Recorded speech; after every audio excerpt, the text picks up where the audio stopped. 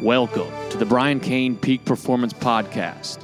This bonus episode features the first two chapters of the 12 Pillars of Peak Performance storybook that is available today through Friday for 50% off by visiting briancain.com. The 12 Pillars of Peak Performance, a story about becoming a peak performer. Book 1 in the 12 Pillars of Peak Performance book series by Brian Cain. Read by Brian Cain, Matthew Morse, and Aaron Cain. Edited by Mary Lou Schuler. Digitally mastered by Jonah James Bayless. Introduction. Matthew Simons is a well-respected and highly sought-after business consultant who has reached a pivotal crossroads in his life. Spending 280 days a year on the road is taking its toll on his health and on the relationship with his wife and kids. He is on his way home from consulting in Detroit to celebrate Thanksgiving and his wife's birthday with the family when his travel plans get interrupted unexpectedly and puts him into a tailspin of negativity where he just can't take it anymore. Coach Kenny, a former Olympic athlete and current sports psychologist to some of the greatest coaches, athletes, musicians, actors, and corporate executives in the world, invites Matthew Simons to get a checkup from the neck up, to stop feeling sorry for himself and start living a life by design by following his optimal system of living, the 12 Pillars of Peak Performance. Coach Kenny and Matthew Simons take you on a journey into the soul of a man and the system of success that has helped create champions in all aspects of performance. The system that has helped Coach Kenny and his team will serve Matthew Simons in his pursuit of becoming more, and it will serve you in yours.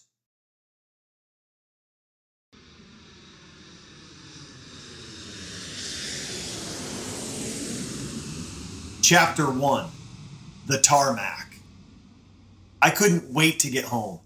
I had been on the road for 13 straight days and was so fired up to get home and see my beloved wife, Erin, daughter, Brina, and son, Michael. I knew that if I could just make it through this week, I would be home for Thanksgiving and her birthday and would be able to invest the time into my family that I wanted to, but had been unable to because of being too busy at work. Then, what I hoped and prayed wouldn't happen did. Ladies and gentlemen, this is your captain speaking. We are having some mechanical issues and are going to have to return to the terminal. My heart sank. Another delay. As I sat there, I muttered to myself, "You have to be kidding me." The old man sitting next to me, who I thought was sleeping, opened his eyes, looked over at me, and said, "I'm sorry. What did you say, son?" "Oh, nothing. I was just talking to myself." "Well, I thought you were complaining that we were going back to the terminal. I'm just glad we didn't take off. The last thing you want is for the captain to diagnose a mechanical issue once you have taken off. Then none of us are getting home. Better late and alive than never, I always say." That's a great point. I just wish I could get home on time once in my life. Home?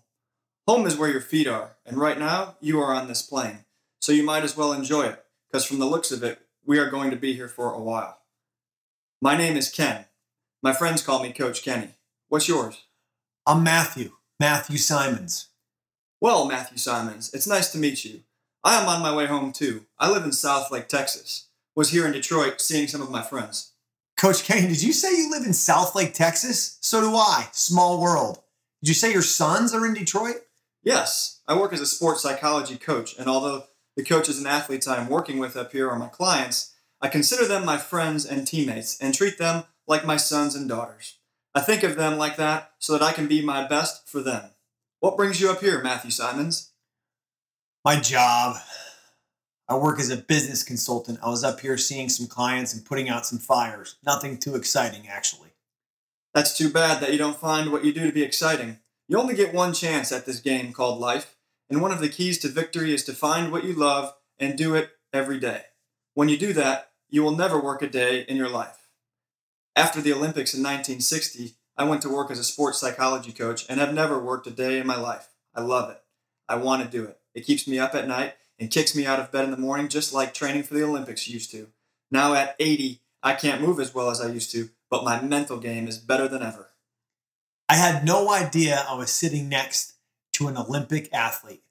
My wife was an Olympic ice hockey player, and I'd always been fascinated with the dedication and commitment that she made to her training and to her mindset.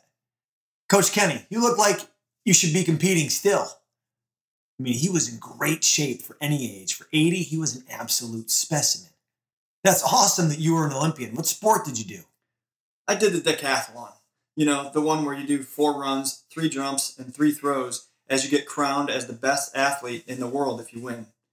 Well, I never won a medal, but the lessons I learned in training and the lessons I learned since the Olympics have been worth more to me than any medal would have been. Don't get me wrong, I love to win. I just love to learn more. You see, Matthew Simons, in life, there are winners and, what do you think? Winners and... Losers? No. There are winners and learners in life. And the biggest gold medals of them all go around the necks of those who learn the most. You are either learning or you are getting left behind. You are either learning and growing or you are staying the same and dying. And it looks like you have a whole lot of learning to do, Matthew Simons. How much do you travel for work? About 280 days a year. 280 days a year on the road, and you are married with kids? You won't be married for long, in my opinion, if you keep it up. Proximity is power in any relationship. And if you are on the road that much, it sounds like you are living to work instead of working to live. Coach Kenny was right. I was treading on thin ice. I had let myself go physically. I had not been as present with Aaron, Brina, and Michael as I wanted to be. I had not been home much at all. The money was good, but the lifestyle and the travel were killing me. I wondered how Coach Kenny could know so much about me so fast sitting here on the tarmac. Was this guy a wizard, or was I really wearing my life on my sleeve that easily for people to see? I thought that if he could see it, so could my clients, and maybe that was part of why I had been underperforming lately. When we got to the terminal, passengers started getting up and heading back inside. As I took my phone out of my pocket to text Aaron that I was delayed again, I sat there numb, taking to heart what Coach Kenny had said about winners and learners, about either growing or dying, about not working a day in your life when you loved what you did, about proximity being power, and about living to work versus working to live. I used to love what I did, but I think I lost some of that love. As I finished sending a text to Aaron, I looked up and he was gone. I was one of the last ones on the plane.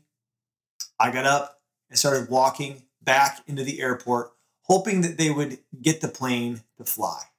I just wanted to go home.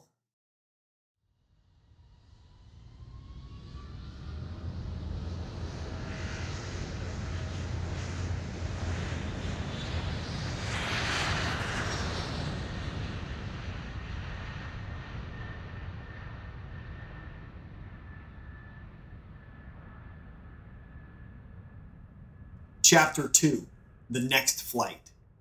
When I got to the top of the jet bridge and walked into the airport, the line at National Airlines ticket counter looked like a line of people walking into a Motley Crue concert. It was packed.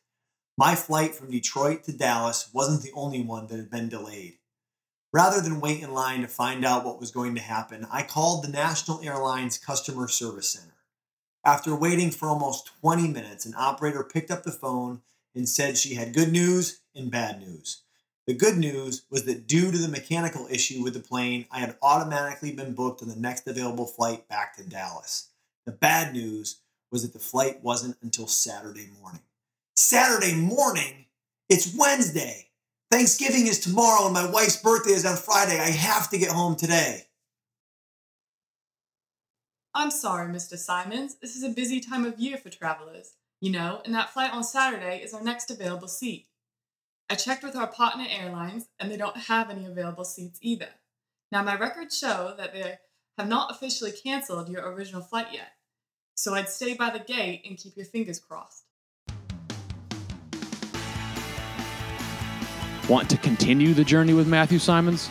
Pick up your copy of the 12 Pillars of Peak Performance Storybook, which includes the paperback copy and the audiobook download by visiting briancane.com today.